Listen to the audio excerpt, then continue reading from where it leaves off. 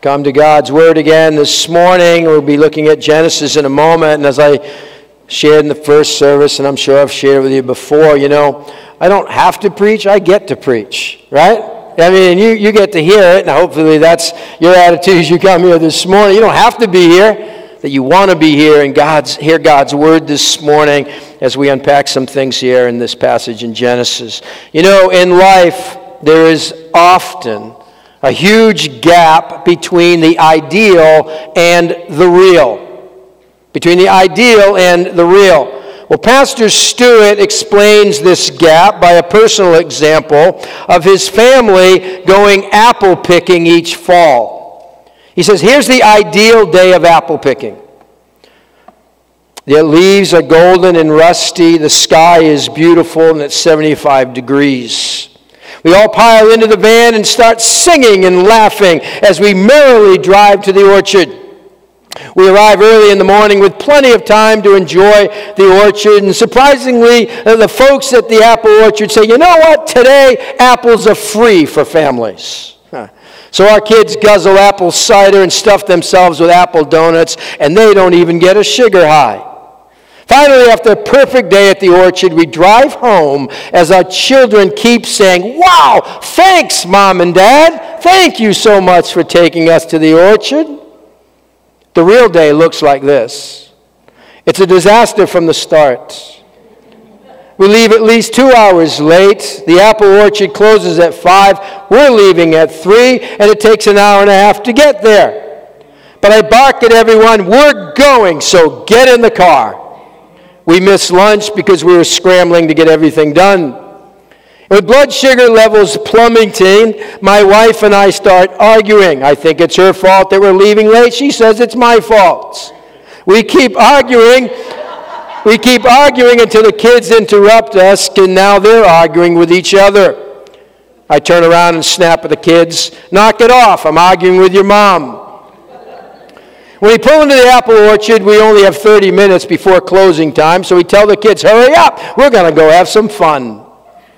By this time of the day, all the good apples are gone and nothing is free. The entrance fee was outrageous because they know they can rip off suburban families who are trying to pretend they're in the country for the day.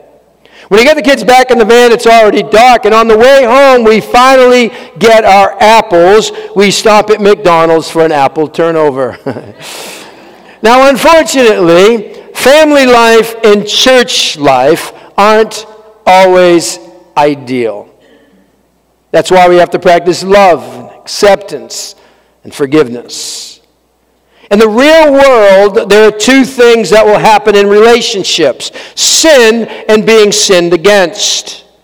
Some people act so surprised when they discover that the person they said I do to offend them in the marriage.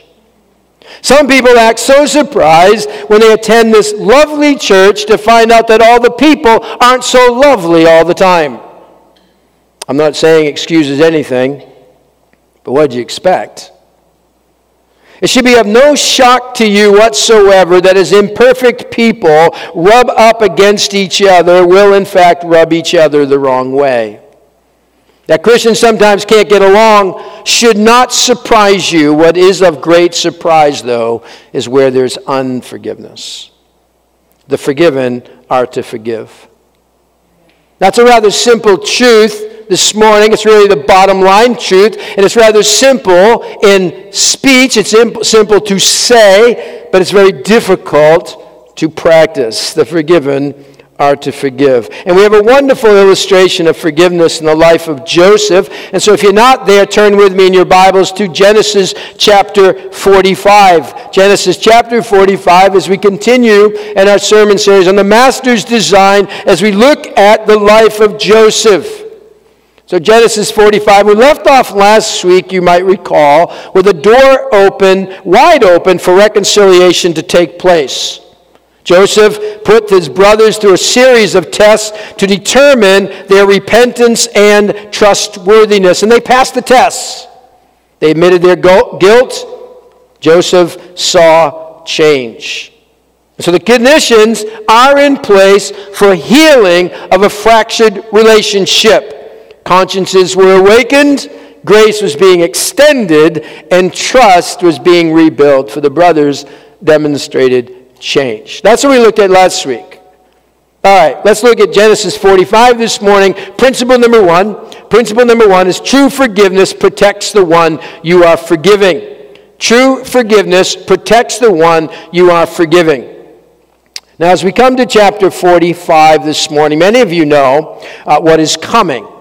And so you kind of miss out on the full impact of what comes next. I remind you that Joseph has kept his identity up to this point from his brothers. He knows who they are, but they only see him as the governor of the land of Egypt. They don't know it's his brothers standing there. To this point, he's also been able to go off to a private room and have a good cry, but keep himself in check around his brothers. So that's about to change. The dam is about to burst. Genesis 45, verse 1. 45, verse 1. Then Joseph could no longer control himself before all his attendants, and he cried out, "Have everyone leave my presence." When Joseph couldn't restrain himself any longer, he asked everyone to clear out. He wants everyone out of the room except his brothers. And I ask, why? Why? Why does he ask everyone to leave? Now, I don't think it's a stretch here at all to see that this is Joseph's way of protecting his family. He's protecting their reputation. You see, this was a family matter. Everyone didn't need to know about it. Now, it isn't to say at all, hear me on this, it isn't to say at all you're never to bring others into the family matter for some perspective or objectivity and guidance. There is a place for that. But true forgiveness protects the one you are forgiving. You don't need to announce it to everyone when you forgive. It's actually an unforgiving spirit that wants everyone to know how much you were hurt, how you were wronged. And so Joseph has everyone leave. And the rest of verse 1 says, so there was no one with Joseph when he made himself known to his brothers. Notice it says, and his eyes filled up. No. He wept so loudly that the Egyptians heard him and Pharaoh's household heard about it. Joseph weeps. There isn't just this single tear running down his cheek. He's not saying his eyes are just sweating. No. He's wailing. He's sobbing. He's crying uncontrollably. And the brothers must have been freaking out that the man second in command is bawling. And if we were reading this for the very first time and we could place ourselves in the brothers' shoes, we might be able to feel the weight of all this. To the brothers, he was the governor, he was the prime minister, and up to this point, Joseph had been using an interpreter. Well, he settles down, Joseph settles down, he controls himself, and he says in verse 3, I am Joseph. What powerful words. And then he asks, is my father still living? Now, folks, it's been 22 years when Joseph left his dad. 22 years since they last saw Joseph. And remember, the brothers convinced their dad that Joseph was dead. That was over 2 decades ago, and for more than 20 years, they lived as if Joseph was dead. For the 20 years, they told the same story whenever they had to speak again of Joseph, that he was dead. I mean, once you lie, you have to have a good memory, and you have to keep saying the same story. And that's what they do. He's dead. No, he's dead. This is how it happened. The animals got to him. Remember the coat, Dad? 22 years, that was what they had been saying. And when you say something that long, even if it's false, you begin to believe it yourself. I remember years ago when I was around 10 years old, a friend and I were messing around with some matches out in the woods behind my house when the fire we playfully started got out of control, that we had to run back to the house and call the fire department. Now the story we told the fire department, the story we told our parents, the story we told everybody else is that we discovered this fire while walking in the woods. Now, the only part that was true about that is that we discovered it after we lit it. And the fire was contained really within minutes by the fire department. It wasn't a huge fire, but it was scary for a 10-year-old who started the fire but said, no, we just discovered it. And you know what? I told that version of the story so often, I started to believe it. I remember years later telling that false story when one of my sisters who knew the truth said to me, you know that isn't true, right? I had told that story for so long, I started to believe it myself. I mean, have you ever done that? I mean, are you in a situation right now where you have convinced yourself over time that your version of the story is correct? And it's preventing, you from hearing the other side of the story? We be open to facing the truth. The brothers have been telling their story for so long. I think they convinced themselves, and the Joseph brothers here, the truth was staring them right in the face. And can you imagine when the brothers heard, after convincing themselves of that, I am Joseph? The chill that had to come over them. Do you understand the shock value in hearing those words? They had never expected those words to come out of that man's mouth. And the rest of verse 3 says, but his brothers were not able to answer him because they were terrified at his presence. Now I think sometimes the Bible it's an understatement. They were terrified? No, it means dismayed, but really what it means is, the thought is one of panic. They're panicking. I mean, what thoughts would be swirling around in your mind right now? You're standing before the one you attacked, let's say, with hurtful words. Or maybe you're standing before the one you betrayed. Or the one that you pushed out of your life. And then there you are, face to face with what would have, that person would have every right to give you a piece of his or her mind. They must have wondered, I know why he's clearing everybody out of the room. This is where he's going to let us have it. This is all about revenge. And this is what makes what Joseph says next so remarkable. Little did they know that the clearing out of the room was not to hurt them, but true forgiveness protects the one you're forgiving. Secondly, true forgiveness absorbs the pain. Now, this is where it's going to get really hard. I'll just tell you up front. This is where it's going to get really hard. True forgiveness absorbs the pain or the hurt. The brothers, they're filled with panic. They stand before the one they victimized. And Joseph says to his brothers, verse 4, come close to me. Again, put yourself in the shoes of the brothers and hearing this invitation to come close. I can hear Reuben whispering to Judah, you go first. I mean, it's your whole mess started with this dumb idea. And I can hear Judah saying, no, Reuben, you go first. You're the oldest. I mean, who wants to move close to him? I mean, it's 20 years later, and this is where Joseph could really stick it to him. Come close, I'm going to give you one. He hasn't seen his dad for over 20 years because of what they did. He didn't live a normal teenage life because of what they did. He lost out on the senior prom. He missed his graduation. He missed birthday celebration and holidays with the family, all because of what they did to him, because they couldn't control their jealousy. Come close to me, Joseph says. Folks, that's what true forgiveness does. It's an invitation to close the loop, to remove the distancing that has taken place because of the wrong. Joseph had been wronged, but he pursues them. And from the moment he saw them, his goal was to restore, not avenge.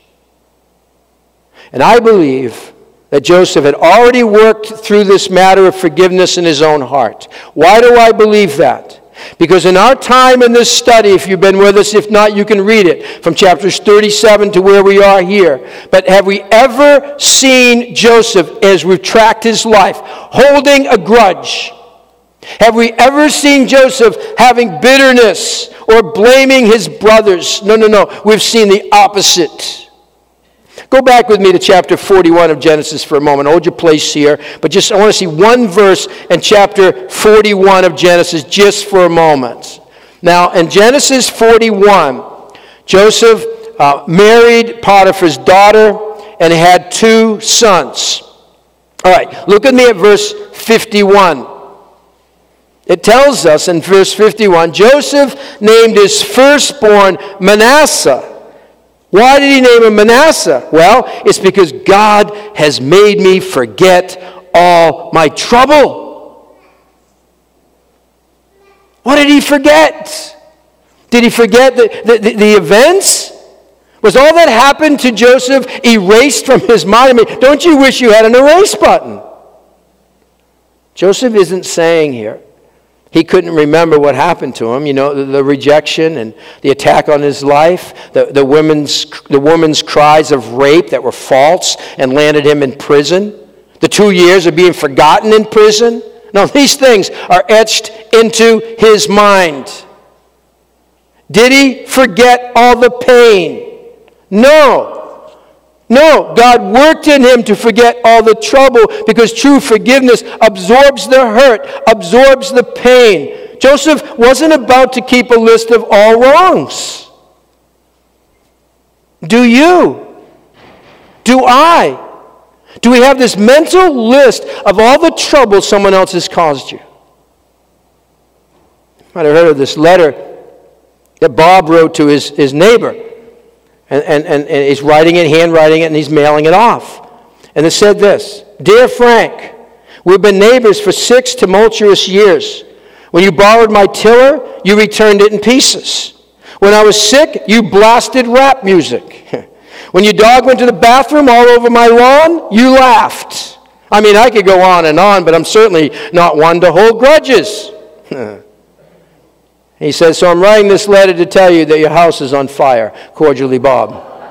I think he might be holding on to some things. See, grudges keep people at a distance. Forgiveness invites them, come close. And as the brothers dared to move closer, Joseph then said, I am your brother Joseph, the one you sold into Egypt. Worth noting here that Joseph doesn't deny what happened. Often our forgiveness can be marked with, oh, it's all right, I've already forgotten, not a big deal. No, this was a big deal. It was a very big deal. But forgiveness absorbs the pain. It absorbs the hurt. And so Joseph is free to offer himself to his brothers. Look what he says in verse 5. This is amazing. Genesis 45, verse 5. He says, and now, do not be distressed, do not be angry with yourselves for selling me here. Do you see it? Do you see the nature of true forgiveness? He doesn't want them to stay in that place of distress over their wrong. He doesn't remind them what their sin cost him. He doesn't lay out to them all that they now owe him for the hurt that they caused. He doesn't even pat himself on the back and say, what you did was very, very wrong, but I'm going to be the bigger person and forgive you. It's not what he's saying. Have you been wronged? I mean, I have to work this out in my own life. Have you been wronged? I don't doubt the pain it has caused you. I am not suggesting at all to deny the hurt. But are you at the place? And you have to get there. Are you at the place where you can say, I don't want you to be distressed over this any longer? Or the truth of the matter is, you really do want them to feel the distress again and again and again. I mean, are you so angry about the pain it's caused you that you're just waiting for an opportunity to pounce on it again? There's a 5-year-old who was misbehaving all morning when mom had had enough. She decided He needed to have time out to figure things out, and so she was going to give him a time out and said, well, she wasn't going to put him in his own bedroom, for he'd just get up from the time-out chair and play with his toys. So she set up a chair in her bedroom facing the clothes closet. And she placed him in this chair where he was to sit staring at the closet for 5 minutes. Then she left the room. From the kitchen, she could hear strange sounds coming from the bedroom, and then suddenly everything got quiet. So the mother was so curious, so she went and opened the door to the bedroom. She said, Jimmy, she asked, what on earth are you doing? The little boy replied defiantly, I just spit. I pulled all your clothes down. I spit on every one of them. I spit on all your shoes. Now I'm just sitting here waiting on more spit. Now, that's how some people live their lives. I know it's a gross picture. But that's how some people, I'm just waiting to pounce on it again. I'm kind of quiet right now, but when I get the chance, I'm spitting. See, instead of thinking what you can do to make things right, you're staring at the pain that the other person caused, and you're fuming. I plead with you, stop fuming and start forgiving. To flat out refuse to forgive will keep you chained and enslaved. Studies have shown that the failure to forgive is often connected with all kinds of ailments, physical ailments, including stress, of course, and depression, and headaches, and stomach disease, and stomach distress, and heart problems, and on it goes. Is it time to release the one who has done you wrong? True forgiveness absorbs, at some point, absorbs the pain and the hurt. You got to work through that. I mean, isn't that what Christ did for us? He absorbed the pain and punishment that we deserved. He absorbed it all. And we don't want to forgive someone? The forgiven ought to forgive. On some level, you're going to have to absorb the pain. Now remember that from a human perspective, everything that has happened to Joseph, the good, the bad, and the ugly, can be traced back to the jealousy of his brothers and their unfair treatment of him from a human perspective. But here's the third principle. True forgiveness is able to look past the actions to see the hand of God.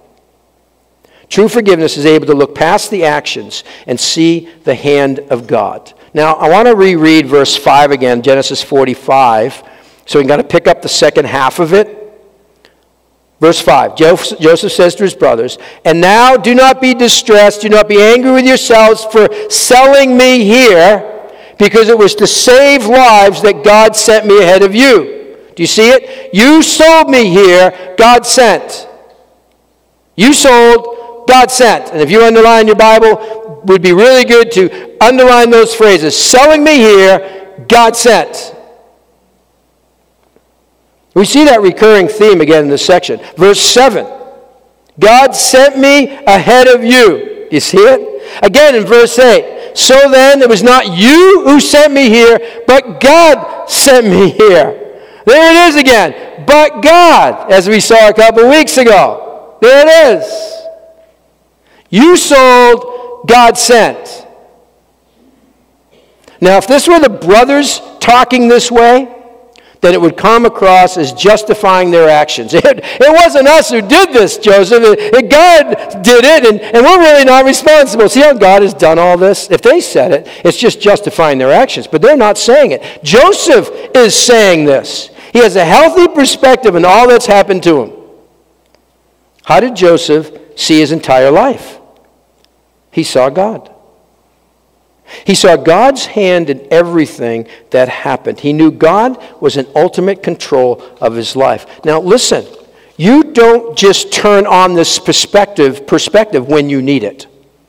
You can't just go, oh, you know what? I need to have this perspective now. Click. It's not how it works. It needs to be entrenched into your life, into your thinking, into your worldview, that God, for Joseph, he was at the center of his life, all the way through. We've seen it. When Potiphar's wife, remember, made the moves on Joseph as a young adult, he said, how could I do such a wicked thing and sin against God? God is at the center of his life. When his two cellmates, remember, they were troubled by their dreams. They needed someone to explain the dreams to them. Joseph said, do not interpretations belong to God?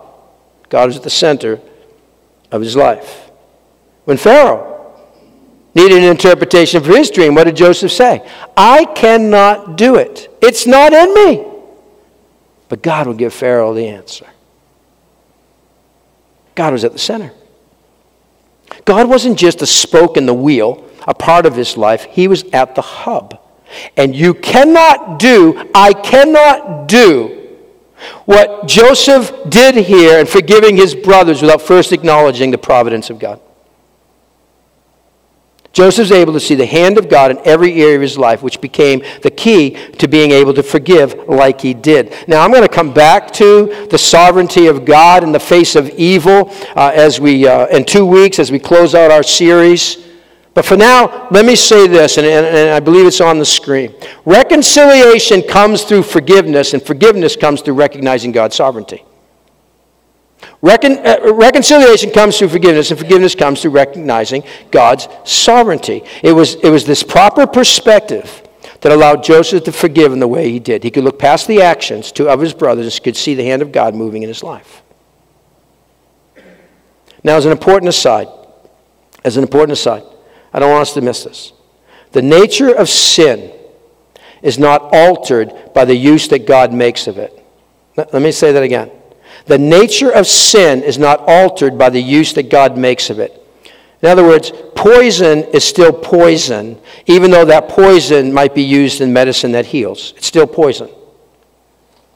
Sin is still sin, even though God may choose to use that sin in the unfolding of his plan. We are still responsible for the sin for which God bears no blame, but he can use it for our good, for his purposes. We can say, see what I did here? This is great. God's using it. No, it doesn't alter that at all. Still responsible for it. Because what we've done cannot be undone. But God can take the worst moments and make something beautiful out of it. And we will spend more time on that in our final week of the series in a couple of weeks. But right now, the question is, can you trust God with all the threads? We just sang it. Trust you with my life. We don't trust in our own wisdom. We don't trust in our own ways. And that our ways are his ways. They're not. Joseph looks past the actions to see the hand of God. Now look with me at verse 9. Joseph instructs them in verse 9 to hurry back to get Dad.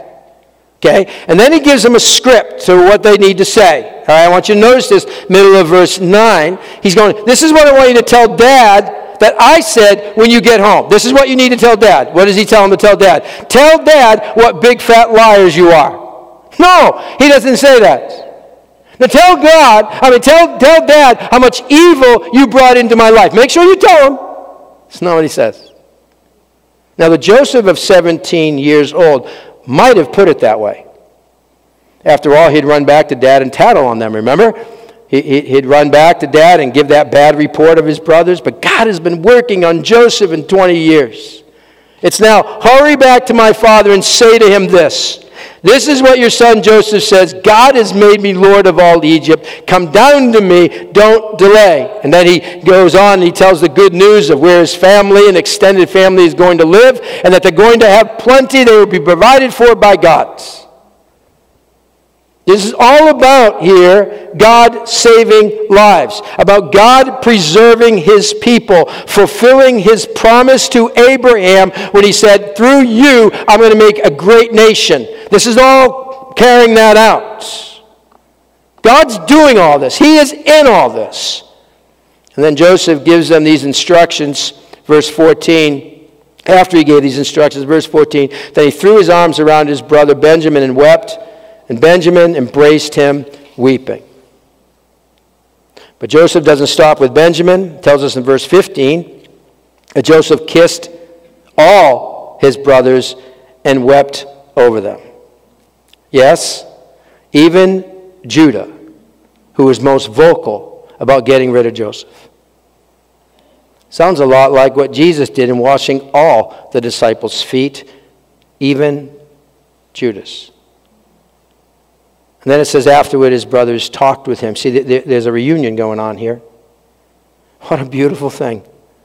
Because of his proper perspective, they can now be reconciled. What a lesson in true forgiveness. How about you? Anyone who could use the embrace of forgiveness right now? But Pastor, you don't understand the level of hurt. Pastor, you don't know what this person has put me through. It was C.S. Lewis who said, everyone says forgiveness is a lovely idea until they have something to forgive. Right? Oh, yeah, it's great. I love forgiveness. I believe in it. I need to do it now? Am I really called to forgive? Or am I trying to find a way around it? Like W.C. Fields, he was caught reading the Bible, and he said, I'm looking for loopholes. Are you looking for a loophole here? I don't really have to forgive. I'm looking for a less obvious solution. It's got to be in here somewhere. Now listen. You can't miss this either. You're not under any obligation to trust your enemy. You are not under any obligation to trust the unrepentant, to invite them back into your life. But you can still choose to forgive. You see, forgiveness does not mean we let people continually use us as a physical or emotional punching bag. But people still need to be held accountable for their actions. Yes, we're not dismissing that. It's kind of the sign that heard about in a church parking lot located in a busy downtown area that said, we forgive those who trespass against us, but we'll also tow them. Right? See, forgiveness may not remove the consequences, but it can prevent bitterness from taking root in your life. It can protect your heart from resentment. As a matter of fact, refusing to forgive those who have hurt you is actually giving them permission to keep hurting you. Think about that. You become a slave to their offense, and you're mostly hurting yourself. Church, we're to go through life as forgivers.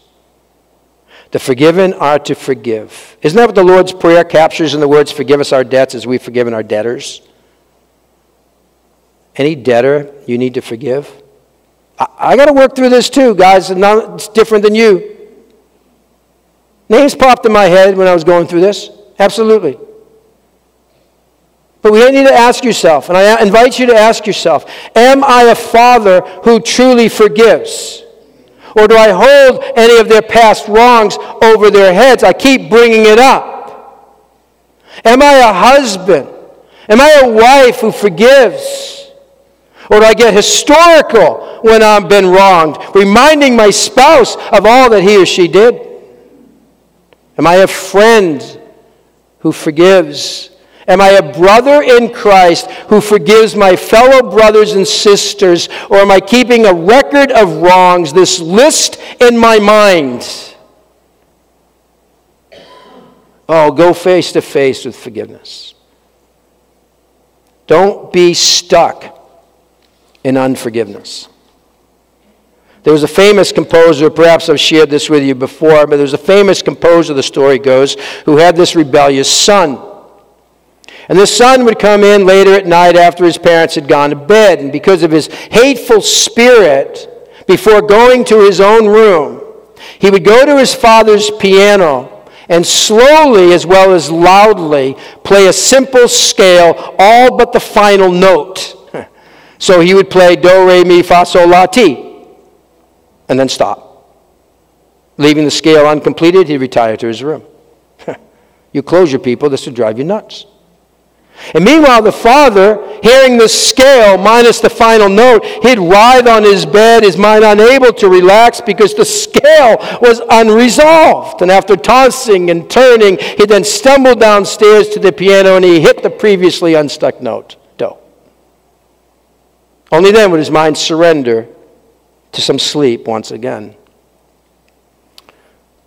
There's some in this room who are stuck waiting for the other person to complete the scale. You're waiting for the last note to be played.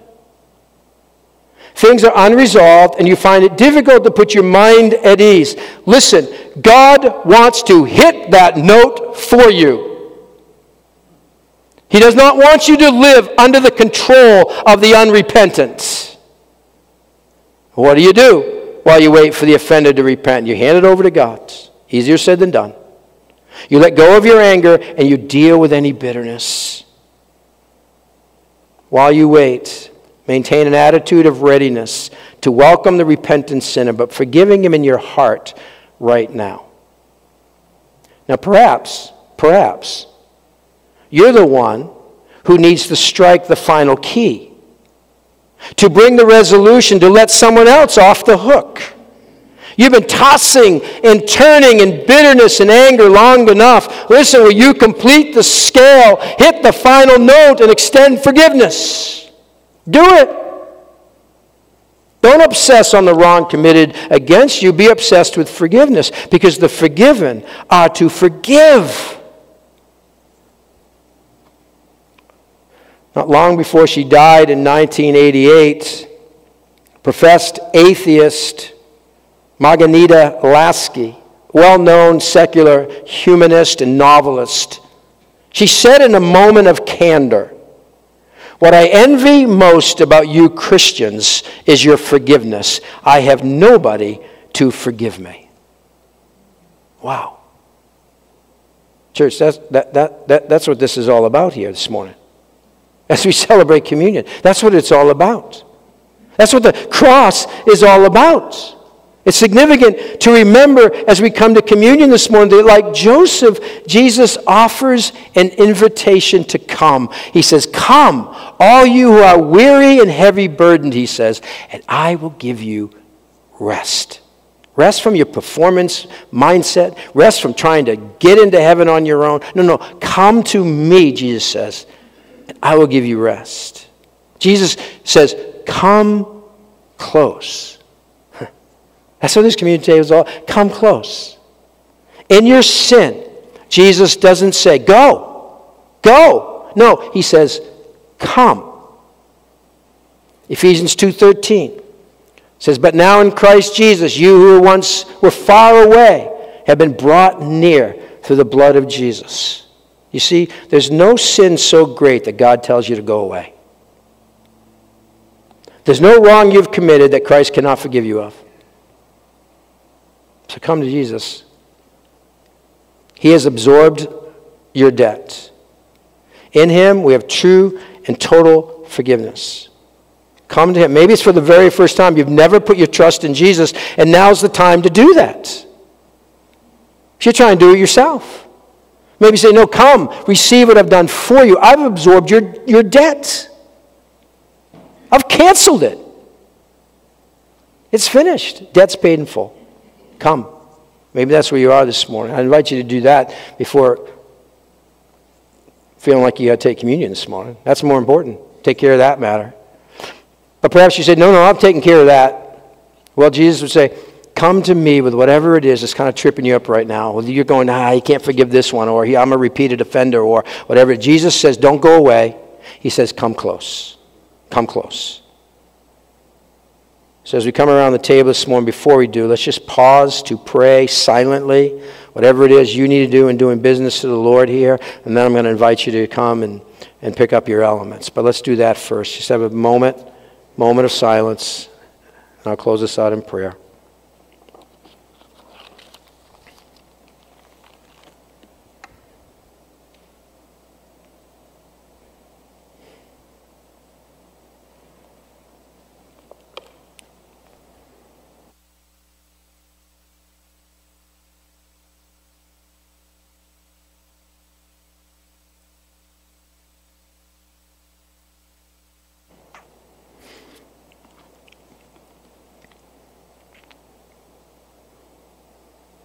God, we thank you for the sufficiency of Jesus' death on the cross. That you have, through Jesus, forgiven all our sin, past, present, future. It's not in part that you've forgiven us, but in full. The debt has been paid. May we receive that in not in sense of being saved again, but receive it in the significance of that to our lives. As we remember that this morning, how you absorbed our pain and hurt, how you've forgiven us of all our sin. And we delight in that, we rejoice in that, we celebrate that this morning in taking part in communion in Jesus' name. Amen.